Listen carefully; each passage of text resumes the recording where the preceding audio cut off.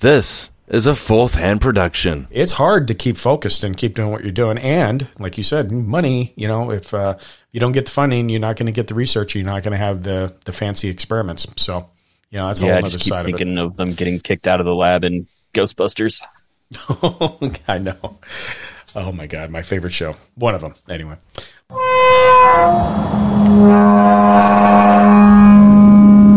Story in the news today. You believe in ghosts and the paranormal? Now, are they UFOs, or are they like some crazy experimental, governmental planes that they're building? And police in Española are catching more than just criminals. They're catching images of what they believe are ghosts. There was this weird animal-like creature that was shot, wolf-like creature that just stood out in some odd ways.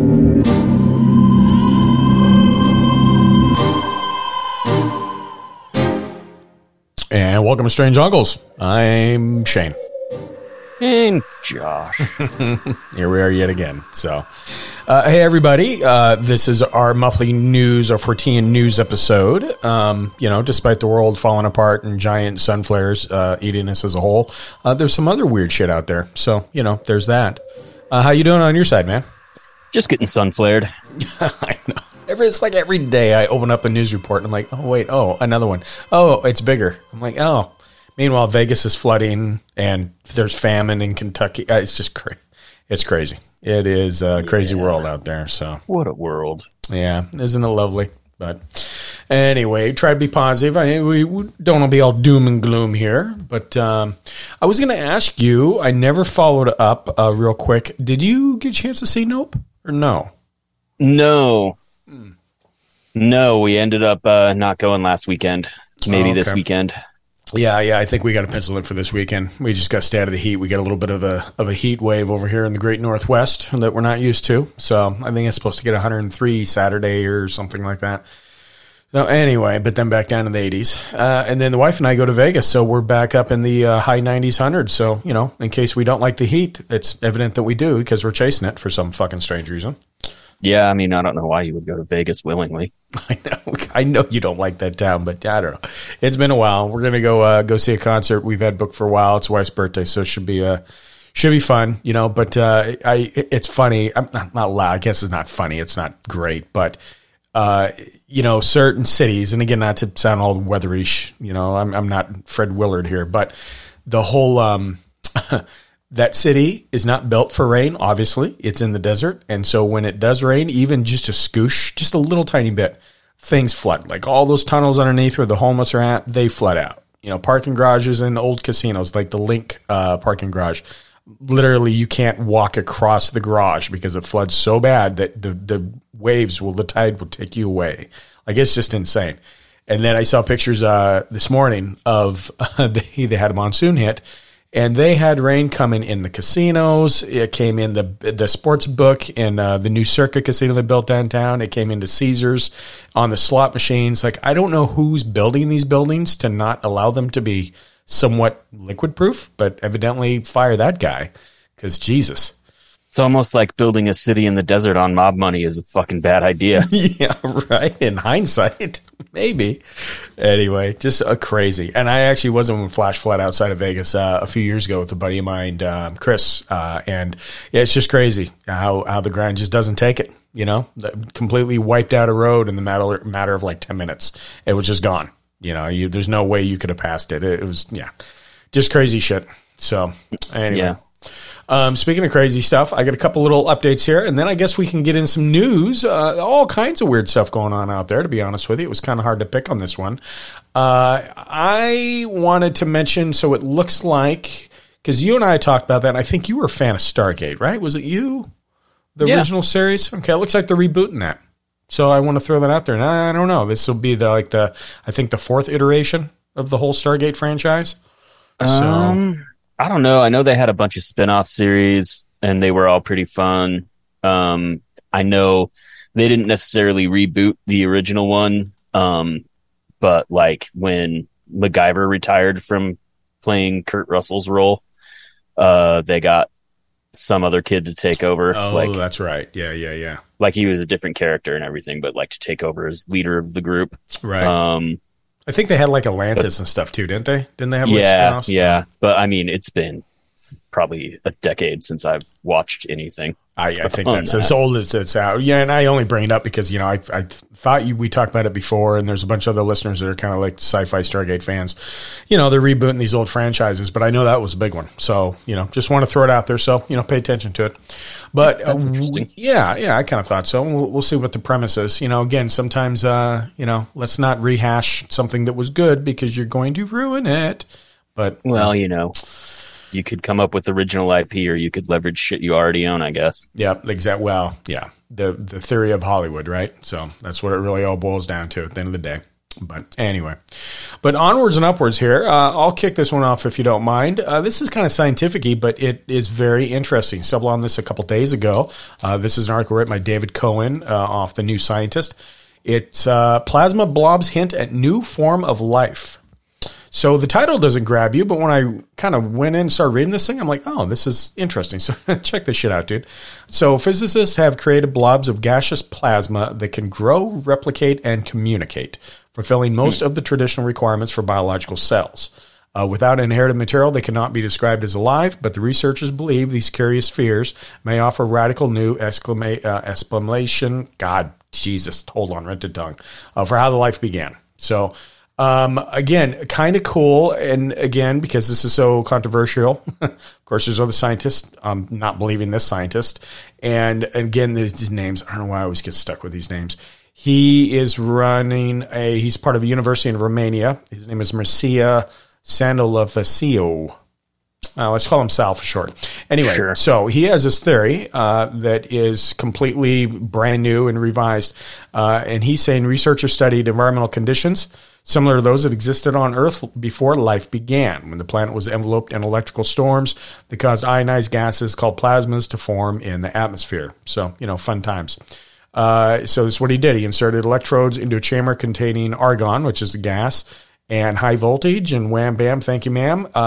He made life. This plasma thing came to being, and inside it says trapped inside the boundary was an inner nucleus of gas atoms. The amount of energy in this initial spark governed their size and lifespan. So that's what they're talking about. Life, not as traditional as we know it, but it's growing or living or whatever have you. And Sal says grew spheres from a few micrometers up to 3 centimeters in diameter. And then it split in two. A distinct boundary layer that confines and separates an object from its environment is one of the 4 main criteria generally used to define living cells. So he decided to find out if his cells met the other criteria. Lo and behold, they did. The ability to replicate, to communicate information, and to metabolize and grow. And I just want to say communicating is a very loosey-goosey term here. How he's seeing it is vibration. They're basically talking with each other with different vibrations of electrical interference within the gas and plasma and all that stuff. The problem is we can only do this, and they only mimic this in a temperature-controlled lab. And so this is where the other scientists are going, bullshit, this isn't working, because they're saying, hey, if this is how life possibly began, and this is what the scientist is saying, that it's very, very logical that during that millions of years ago with electrical storms, whatever have you, that this could have been a proposal to life rather than our traditional, amoeba crawling out of the ocean type thing, microorganisms. Not to say that this isn't something either. So the scientists kind of calling Matt a little bit on it, but it's interesting, first. And then second of all, I guess my question for you, dude, is what the fuck? How do these people decide that this is the experiments they're going to do? Like it's not even the experiment that's occurring. It's, hey, I got an idea. Like, where do these ideas come from? It baffles me when we cover these stories and we talk about them. It's just crazy. I don't know. I think that's like the whole point of science and being a scientist is to be like, I wonder about this. I'm going to experiment and figure it out. Yeah, sure. Yeah. And I'm sure that out of the experiments that do go right, how many thousands go drastically wrong? So, there's that too. I'm sure there's a formula. Yeah, I think that's why it probably doesn't pay all that great in general. You have to be dedicated, I would assume, to be a lifelong scientist, Either especially that or if just be really good at getting funding. Yeah, that too. But man, I would think that you'd have to be a little like, oh man, especially if your experiments aren't working and you don't have a good track record. It's hard to keep focused and keep doing what you're doing. And like you said, money, if you don't get the funding, you're not going to get the research. You're not going to have the fancy experiments. So, that's a whole other just keep side of it. thinking of them getting kicked out of the lab in Ghostbusters. I know. Oh my God, my favorite show. One of them, anyway.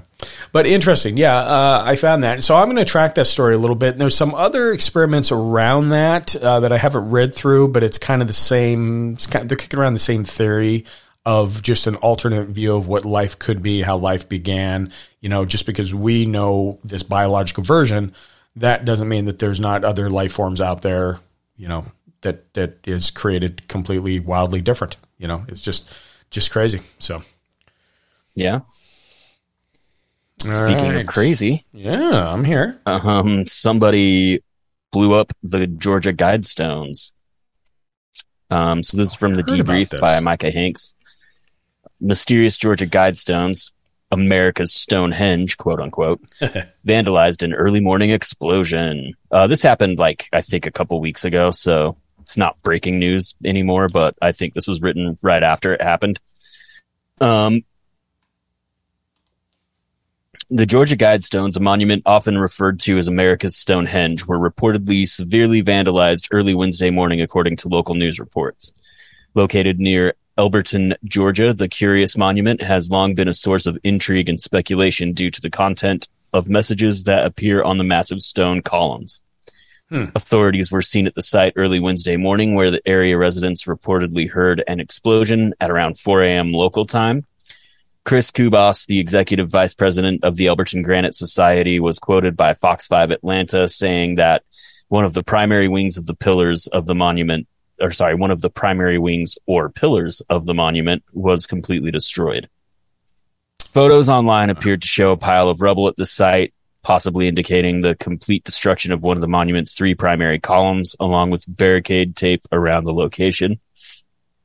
And I think that eventually, security camera footage got put online of the actual explosion. I was going to say, yeah, I mean, if they had any, on it, which I don't know, I assume. I've never heard of it personally. I mean, until you stumbled on the story, I didn't even know that thing existed. But really? I thought we'd talked about it a bunch. Boy, I don't know. I don't remember that. But then again, I don't remember a lot of things. So there's that. I was just going to say same.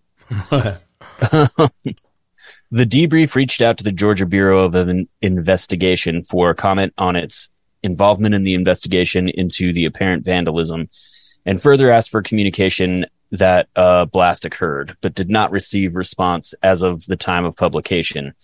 And then in parentheses, update, a statement later issued by the GBI on Twitter confirms apparent explosion as well as destruction of the monument.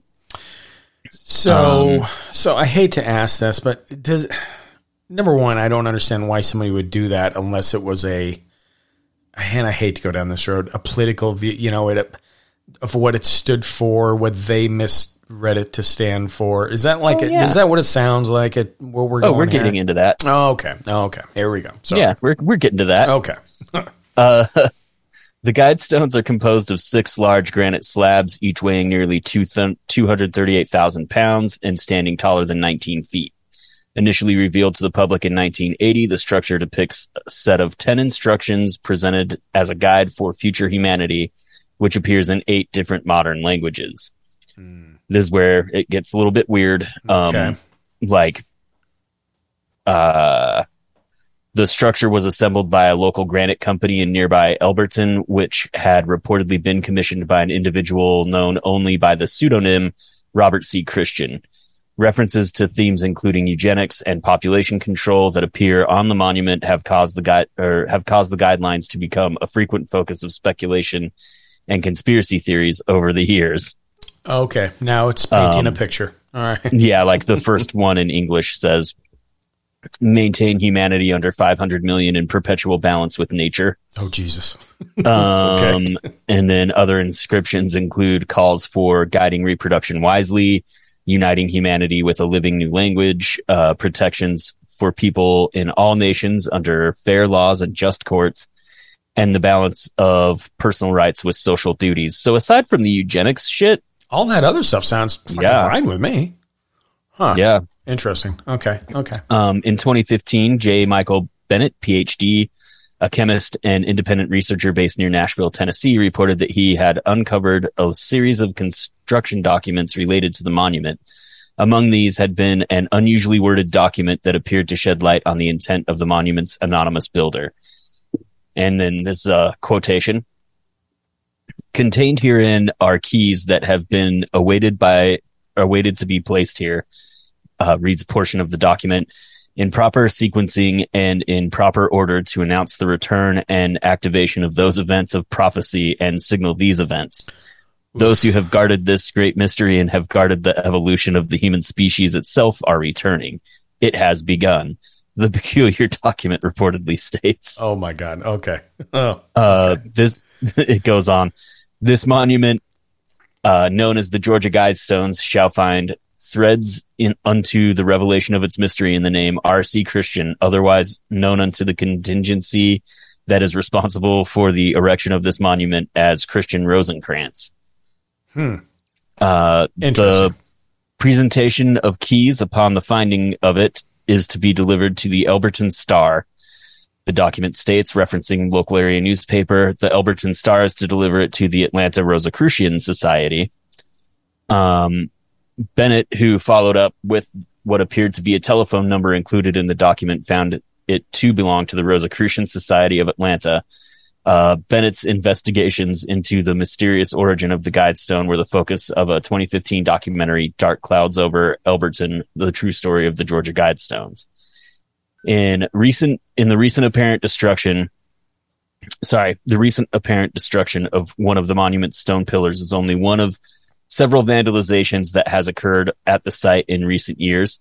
Graffiti was found painted onto the monument in 2008, which calls for death to the New World Order. Again, in September 2014, the FBI was contacted by the Elberton County Maintenance Department after similar graffiti had been discovered at the location.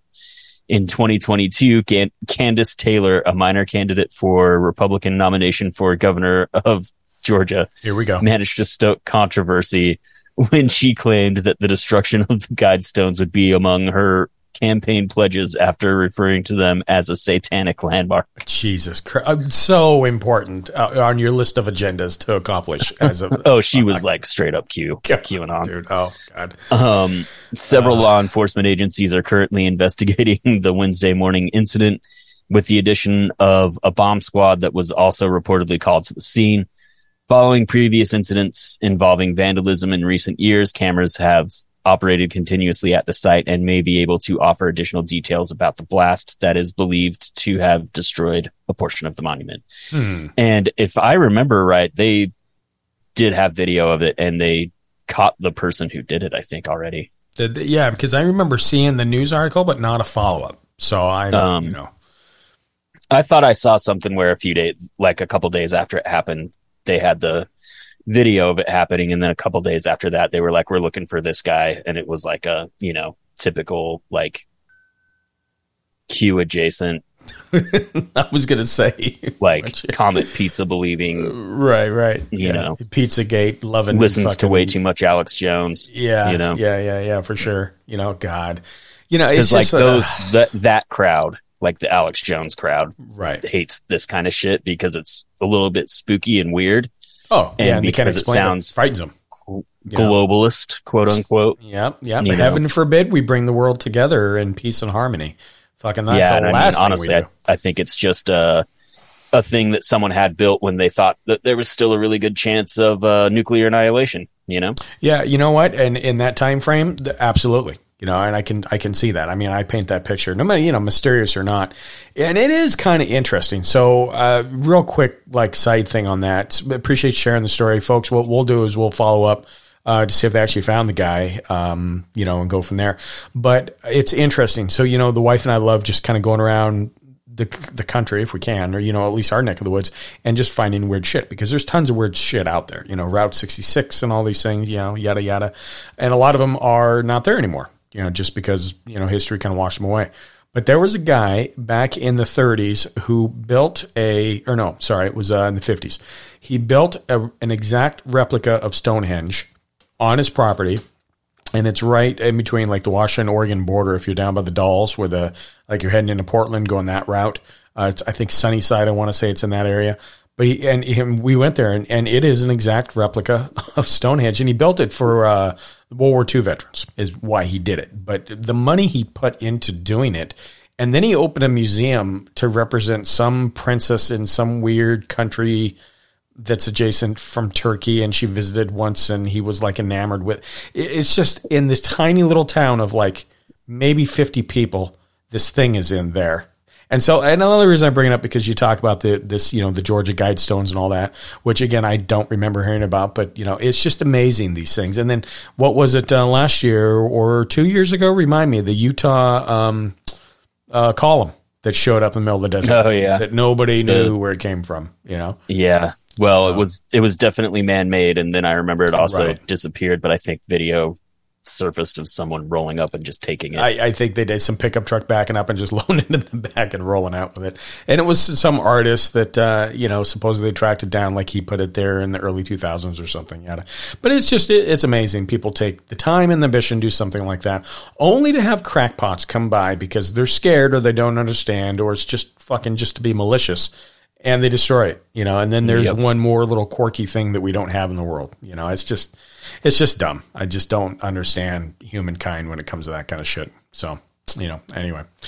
But here's some more strange things that, the Q probably won't believe at all, and they'd probably hang this gal if they ran into her. A woman who supposedly talks to aliens now claims to perform miracles. This is written by Andrea Ruiz. And I've heard about this gal before. She's out of Colombia. Her name is Maria Fernanda Walker. And so it was years ago she actually proclaimed, she's been saying the same thing about, she talks to aliens and they talk back to her and they give her like guidance and future forecasts of what the world will be and yada, yada, yada. Anyway, so she's been in the news before. But now she's causing controversy yet again. So Maria Fernanda Walker, the medium who claims to speak with aliens, surprised the public again when she said that she can perform miracles and heal people who have health issues. Maria Walker said that she can heal damaged organs with the vibrations of her voice. Yeah, why not, right?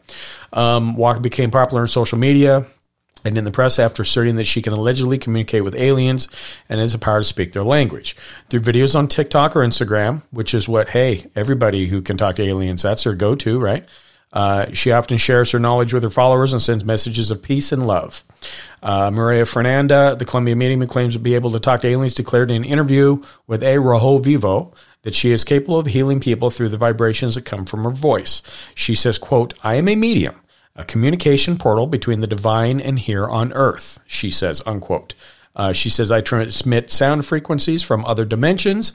I bring it here with vocal notes, and I transmit it here on earth," the Colombian stated about her gift. So, I bet you're asking, well, what does she say when she speaks to the aliens? Well, let me tell you what she says.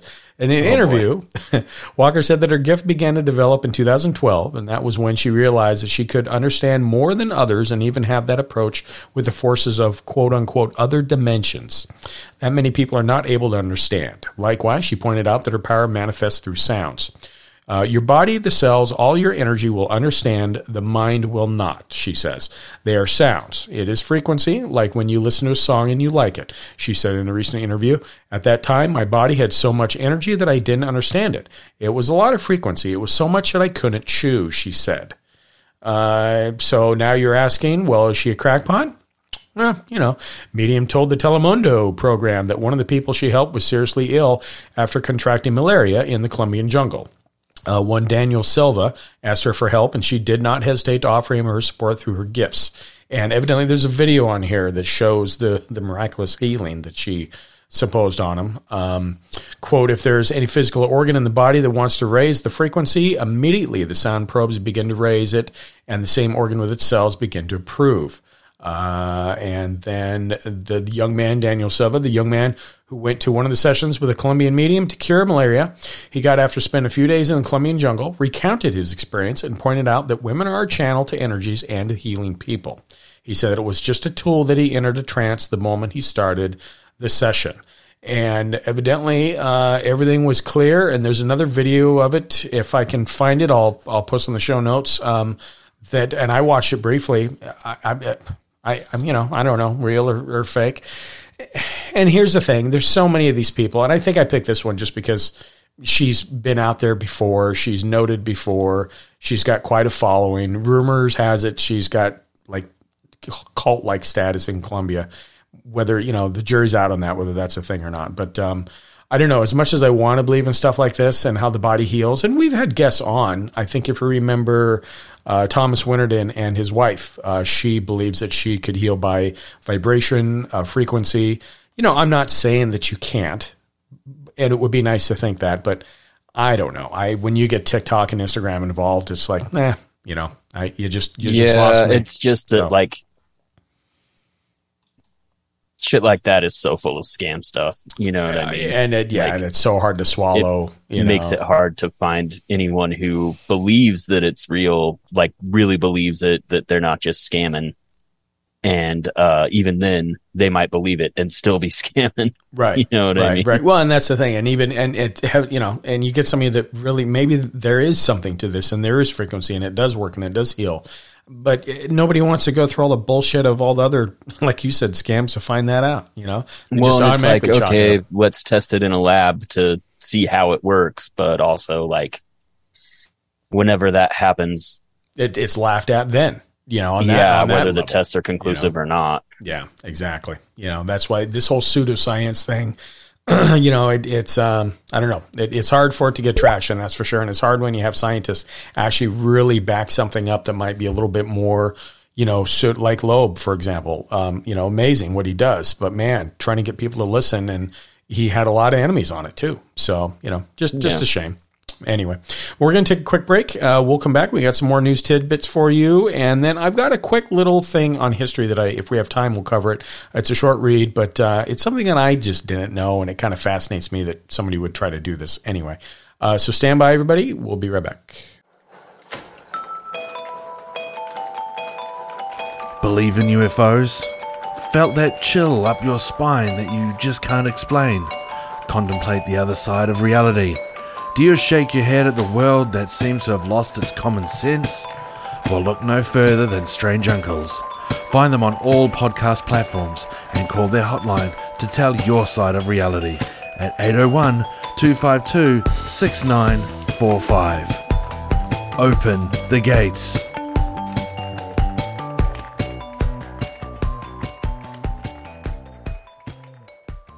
All right, and we're back. I think you're up, Josh. Am I? I think. I am. Yeah. Okay. Yeah. This is from CNN, the mainstream media or whatever. Funny.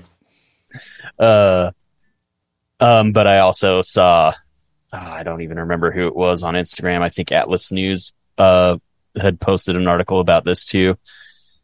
The FBI investigation determined Chinese-made Huawei equipment could disrupt U.S. nuclear arsenal communications.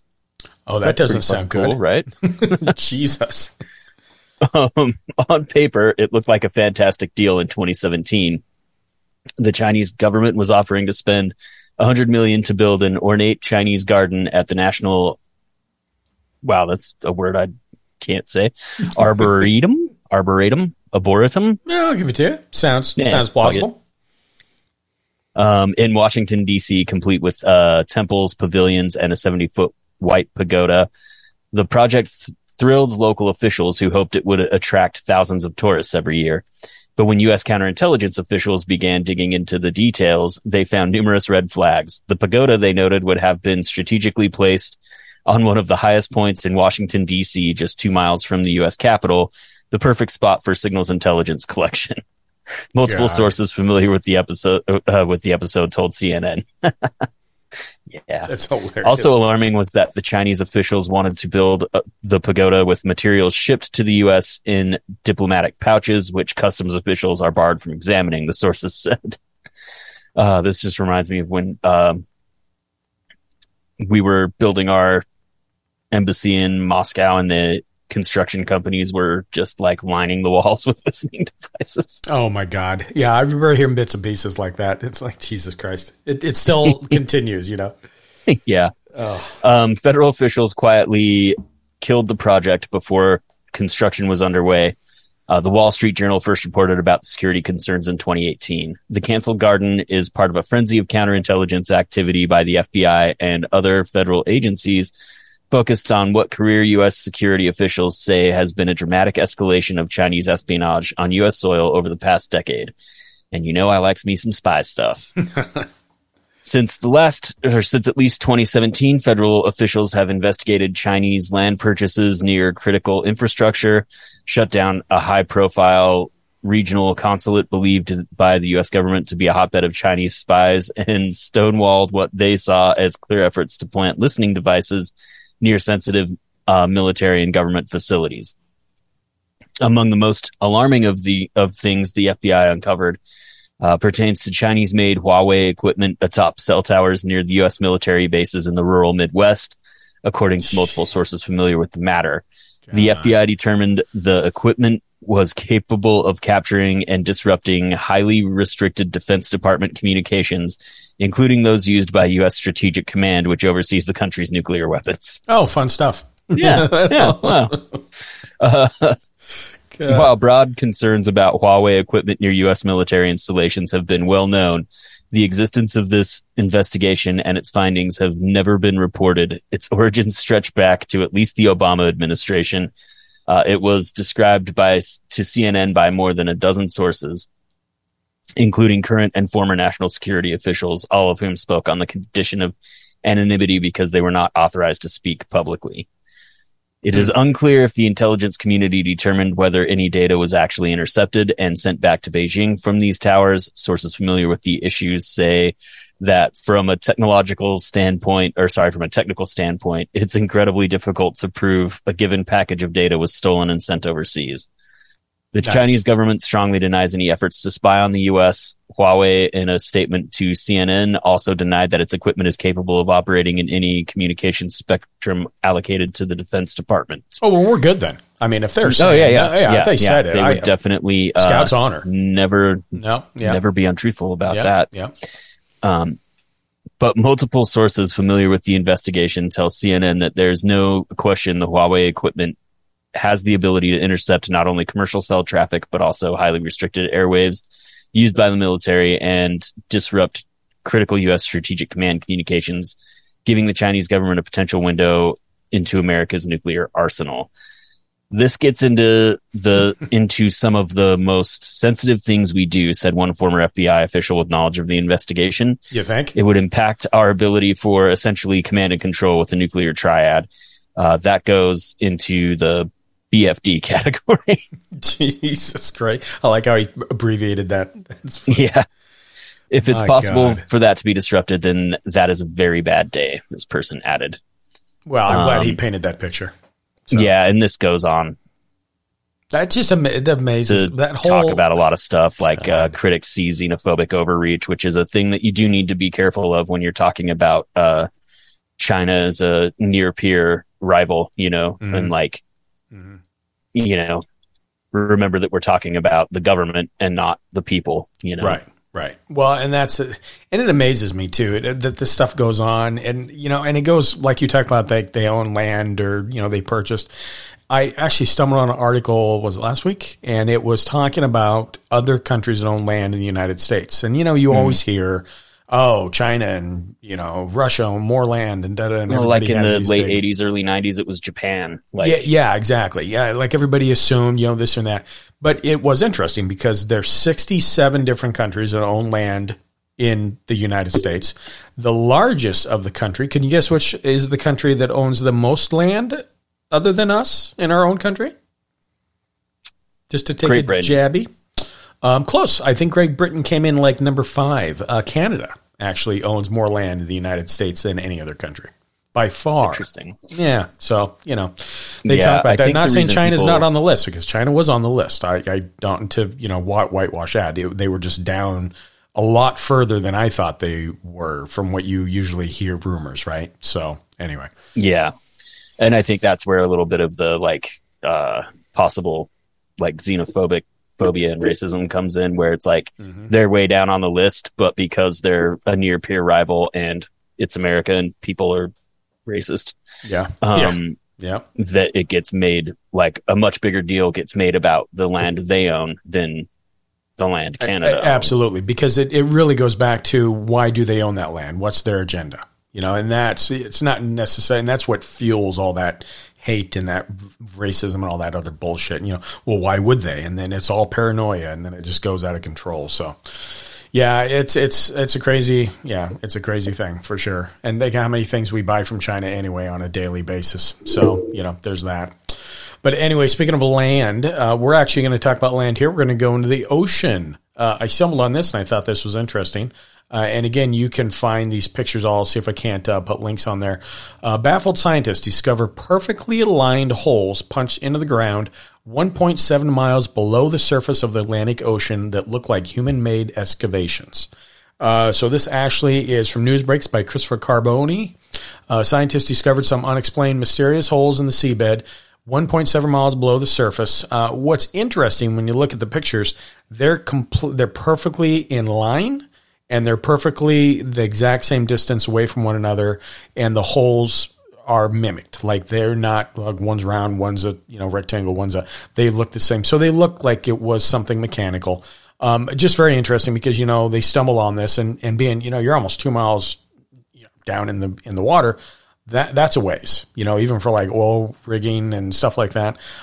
Just kind of interesting. But what I found funny was, let me cover this real quick. So the explorers are part of NOAA's Voyage of the Ridge 2022, a series of 3 ocean explorations that include mapping and remotely operating vehicles to gain a better understanding of deep water areas around the Mid-Atlantic Ridge, Azores Plateau, and Charlie Gibbs Fracture Zone. And then they're asking Facebook, of course, as one does, what do you think? So some of the comments, and again, could be anything. Somebody said, I wonder if some company may be conducting seafloor samples. Again, they look mechanical, but to have them rudimentary and have them perfectly spaced out in a perfect line, and I don't know what they would be doing samples for. Somebody else said upwelling, fresh water from a land source bubbling up maybe. If there's a rock under these, allowing the flowing water to break through in that linear manner, which has occurred, so it's more nature. And then, of course, don't forget it was aliens. We're not going to say it's aliens, but it's aliens. So, there's of course that. It's aliens. Right, it's always aliens. The Mid-Atlantic Range spans the north-south length of the Atlantic Ocean and stretches for 10,000 miles, making it the longest mountain range in the world and one of Earth's most impressive geological features. Since most of it sits underwater, it remains largely unexplored till now, and they're starting to do this. But this is what they found. And if you pull up the pictures, I think I texted you the link on that. It's just interesting when you look at them. So, yeah, strange things above ground and below ground for sure. So, yeah, that. What do you else you got on your side? I think I'm going to wait on this last one. Again, it's more history. Did you have another one? Mm-hmm. Okay, cool. Which is also a little bit of history and mystery. Nice, love it. This one was actually something our good buddy John sent us a few days ago. Just texted us the story, but I have to scroll all the way back up to the top of it. I think Somerton Man mystery solved as DNA points to man's identity, professor claims.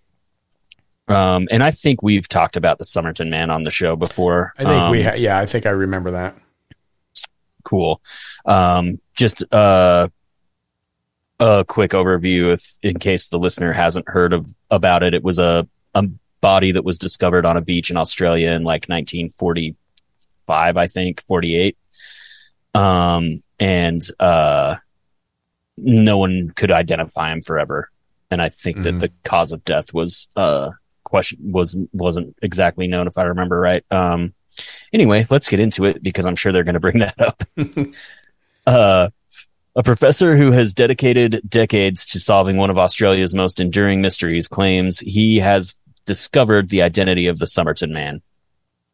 Derek Abbott from the University of Adelaide says the body of a man found on one of the city's beaches in 1948 belonged to Carl Charles Webb, an electrical engineer and instrument maker born in Melbourne in 1905.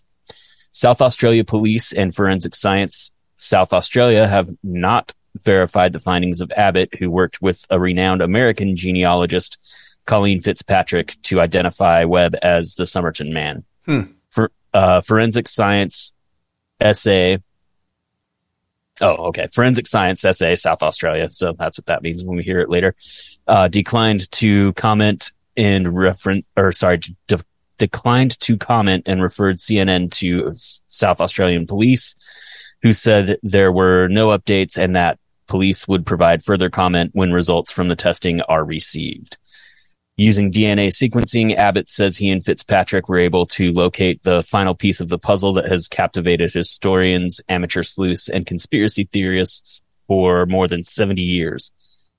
Last May, South Australia Police responded to Abbott's call to exhume the Somerton man's body, and experts at Forensic Science SA started work to try and find the best way to analyze his DNA. But in the end, Abbott, a professor at the Adelaide University School of Electrical and Electronic Engineering, claims it was strands of the man's hair trapped in a plaster death mask made by the police in the late 1940s that provided him with what he says is proof of the man's identity. Police gave Abbott strands of the hair a decade ago as he continued what had become a personal quest to solve the Somerton Man mystery. The hair was examined for years by a team of DNA experts at the University of Adelaide, who provided the DNA information that allowed Abbott and Fitzpatrick to further narrow the field. By March, Abbott said he had already established Webb's name through years of painstaking work with Fitzpatrick to build a complex family tree of around 4,000 names that led to Webb, whose date of death had not been recorded. Okay. By filling out this tree, we managed to find a first cousin 3 times removed on his mother's side, said Abbott. And on July 23rd, they matched DNA obtained from the hair to DNA tests taken by Webb's distant relatives. It's like one of these folklore mysteries that everybody wants to solve, and we did it, said Fitzpatrick, who has investigated other cold cases, including the disappearance of Amelia Earhart in 1937 and the 1948 crash of Northwest Flight 4422. It just felt like I climbed up and I was at the top of Mount Everest, said Abbott in the moment they made the apparent DNA match. While the discovery appears to close the file on the Somerton Man mystery, the apparent confirmation of Webb's name raises many more questions about who he was and how he died. If verified, it also creates more questions about the strange clues around the case, including the final words of the Persian poem found in his fob pocket and what appeared to be wartime code scribbled in a book that for many years prompted speculation that he was a spy. Those clues can now be reinterpreted with information from public records, but the full truth may only emerge with the time as word of the man's reported identity spreads. Who was the Somerton Man? The Somerton Man mystery began in the early hours of December 1st, 1948, when beachgoers found a body lying on Somerton Beach in Adelaide. The man was well built, about 40 to 50 years old, 5 feet 11 inches tall, and had gray blue eyes and gingery brown hair that was graying at the sides. Wow. He wasn't carrying identification, forcing police to look for other clues, according to the inquest held in the years after his death by investigators keen to close the case. In his pockets, they found tickets that suggested he had taken train to Adelaide Railway Station the day before and checked in a suitcase in the station's luggage room. The suitcase contained clothes with the labels torn off, and police told the inquest that a tailor thought the coat had U.S. origins. Despite those clues, the case didn't supply them with a name either, the inquest heard. The man's fingerprints and photograph were sent around the world, including the United Kingdom, United States, and English-speaking countries in Africa. A letter dated January 1949, signed by FBI Director J. Edgar Hoover, confirmed the U.S. had found no match for his fingerprints in its files, the inquest heard. Perhaps the most baffling clues came several months after the body was found. A pathologist re-examining his clothing had found a hidden fob pocket containing a rolled-up piece of paper printed with the words Taman Shud, meaning the end, or finished, in Persian. They are the final words of the poem The Rubaiyat by 11th century Iranian polymath Omar Khayyam, and had been torn from a book later handed in to police. An unnamed man said he found it discarded in his car on November 30th, the day before the Somerton man's death. The man had no further information, but the book supplied yet more baffling clues. Police traced a handwritten phone number on the back cover to a woman who lived in the nearby Adelaide suburb of Glenelg. She was reportedly horrified when shown the death mask, though denied she knew the man. Near the phone number were scribbled letters that some surmised could be a secret wartime code, though all attempts to decipher it have failed. It now appears the truth is potentially more pedestrian. According to Abbott, Webb was born in November 16th, 1905 in Footscray, a suburb of Victoria's state capital, Melbourne. He was the youngest of 6 siblings. Little is known about his early life, Abbott says, but he later married Dorothy Robertson, known as Doff Webb. When Webb emerged as the prime person of interest on the family tree, Abbott and Fitzpatrick set to work sourcing public records for information about him. They checked electoral rolls, police files, and legal documents. Unfortunately, there were no photos of him to make a visual match. The last known record we have of him is April 1947 when he left Dorothy, said Fitzpatrick, founder of Identifiers International, a genealogical research agency involved in some of America's most high-profile cold cases. He disappeared, and she appeared in court saying that he had disappeared and that she wanted to divorce, Fitzpatrick said. They had no known children. Fitzpatrick and Abbott say Robertson filed for divorce in Melbourne, but 1951 documents revealed she had moved to Butte, South Australia, 144 kilometers northeast of Adelaide, establishing a link to the neighboring state where the body was found. It's possible that he came to this state to try and find her, Abbott speculated. This is just us drawing the dots. We can't say for certain that this is the reason he came, but it seems logical. The information on public record about Webb sheds some light on the mysteries that have surrounded the case. They reveal he liked betting on horses, which may explain the code found in the book, said Abbott, who had long speculated that the letters could correspond to horses' names. In the Taman Shud poem, Webb liked poetry and even wrote his own, Abbott said, based on research. What evidence is there? Back in 1949, when no one came forward to identify the body, it was embalmed and a plaster cast was made of the man's face as a physical reminder of who he was. Some hair inadvertently became trapped in the plaster, preserving some DNA, while the rest of the body was buried. Decades later, in 1995, Abbott heard about the case and set about trying to unravel it. In 2011, SA police gave Abbott access to 50 hairs found embedded in the Somerton man's mask, so scientists at the University of Adelaide could attempt to extract the DNA. Around 20 people at the university worked on the project over the years, Abbott said. CNN has reached out to the University of Adelaide for comment on Abbott's findings. In 2012, the university team extracted DNA from the hair showing the Somerton man's maternal group. Then several years later, they made a major breakthrough to refine the halo group further to some letters and numbers, whatever. By that time, Abbott and Fitzpatrick had been working for years to re-examine clues from his body and the suitcase, anything that might shed more light on the case. They said they used forensic genealogy to mine DNA databases and build the family tree that led to Webb, confirmed by the work on the pieces of hair. This is probably one of the older cases that has been solved using this methodology, said Fitzpatrick. This hair is not only 70 years old, but it's been in a plaster cast for 70 years. Abbott said that he had not taken his findings to SA police as they were conducting a parallel investigation. Their protocol is not to talk about the case until their part is done, he said. They will most likely approach us, University of Adelaide, after our announcement. The DNA findings are incontrovertible. For Fitzpatrick, there are now more questions than answers. I'm really very interested in helping solve the mystery of how he died, she said. I would like to see the toxicology done, and I would like to find out what happened to Dorothy. Abbott says they're convinced they've found their man. In anything like this, you can only be 99.999% sure that it's right. He said strange things can happen. There can be a twist. Just say hypothetically, what if this guy had a brother that was adopted out of birth that we don't know about, and this is really his brother, but he says that's probably unlikely. Wow. Yeah, but DNA has also definitively put to rest speculation that the Somerton man was the grandfather of Abbott's wife, Rachel Egan. Abbott said the couple met when his research for answers led him to her father, Robin Thomas, who seemed to share some of the same physical attributes. Abbott says finding out there was no link was a great relief. It was just the tension of not knowing either way, he said. So it's just relief just to know the truth.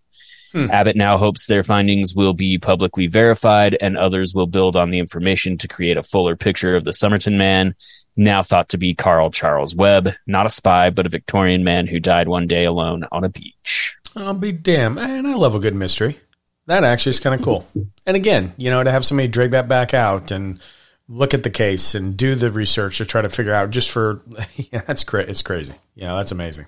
Yeah, it's wild what mysteries some people just lock onto. Yeah. Yeah, absolutely. And they do, and it's great. Fantastic. Yeah, that's fantastic. Well, I'm going to wrap up with this real quick. I've got a question for you. And again, what we're going to do every now and again is, we'll do the news, but there's so much stuff where news kind of correlates with history. A lot, to be honest with you. And that right there, what you read, Josh, is a very good example of that. Something that was, done and buried literally, and then come to find out, it's not even the case. And here we are. So let me ask you a question. When you are thinking about ghosts or the oldest picture of what would be a ghost, what do you think? Like, how far back do you think the oldest picture of a ghost would go? Curious. Pretty much back to the beginning of photography. Yeah. Okay. Well, I'll go even more than that. How about 3,500 years? How's that sound? So, did you say there's a photograph that's 3,500 years old? Not a photograph, but and you know what? I misworded. I said picture.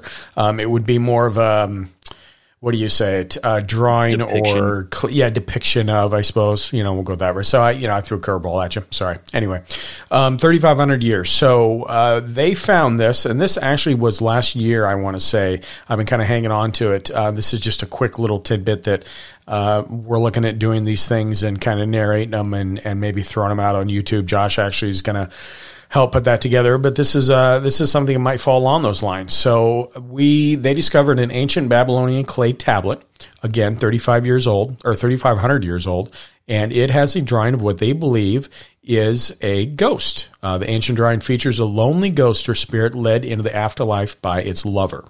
So the drawing was first discovered in the British Museum by a curator in the Middle Eastern Department. The ancient tablet was acquired by the British Museum in 1883, but was overlooked for decades before curator Dr. Irving Finkel decided to take a closer look at it. Dr. Finkel made the discovery of the oldest drawing of a ghost late last year in 2021. Yeah, so the drawing of the ghost can only be seen when it is viewed from above and under light, which is odd. The clay tablet is also very small and can fit in the palm of your hand.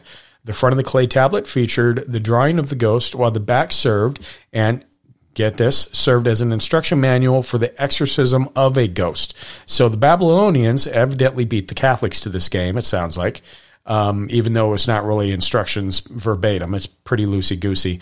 The guidelines were written to get rid of the ghost that took hold of a person and tormented him or her. At the end of the written text, a warning message proclaimed, "Do not look behind you." The solution to getting rid of the ghost was to give it a lover. So, yeah, as one does. So there you go. Something that, again, gets drawn up in history and somebody starts looking at it. Oh, wait, I think this means something. And meanwhile, it's been gaining, just gathering dust in a dirty old museum for how many years or centuries or decades, crazy. Yeah. Anyway, but cool. So that's all I got. You got anything else on your side, man? No. Okay. Awesome. Again, for new listeners, and we've gotten actually a few, I think. I've been looking at some of the stats. For those of you who are picking us up and listening to us, thank you very much. Hopefully you enjoy it. If you have any recommendations or something that you kind of want to, hey, we'd like you guys to talk about this or go down this road or fall down this rabbit hole, be more than happy to do that. You can write us at strangeuncles@gmail.com. You can call us at 801-252-6945. 45. Beat me to it. God damn it. And if you're listeners that have been fans for a while, thank you. Just big thank you. Big thank you to the Patreons. Appreciate your support on that. It goes without saying. We're still trying to curate some stuff for you guys, so we have special content for you. So stand by for that. There will be more coming down the pike. What you got on your side, man? You can subscribe to our Patreon at patreon.com/strangeuncles if you want. You can also find us at Strange Uncles Podcast on Facebook and Instagram. We're at Strange Uncles on Twitter. We're trying to revive the YouTube channel and have it be more than just videos of an audio podcast. Would be nice. But we'll see. We'll see how that goes.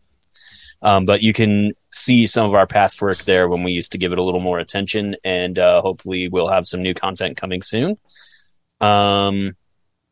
I think that's about it. Yeah, it was crazy back in the day when this COVID thing was around and you didn't have anything else to do but put out content. So, yeah. And then back to work. So, here we are. Yeah. Oh, anyway. But thank you, everybody. Thank you for listening. Stand by for more topics. We'll be back with you. Again, we're doing this weekly for any of the new listeners out there. Would love to hear from you. So, thanks, Josh. Have a good rest of the day, man. We might go out and try to see that Nope movie here later on this afternoon, I think, once we get things done. So if I check it out, I'll let you know how it is, and we'll go from there. So, awesome. Close the gates. Right.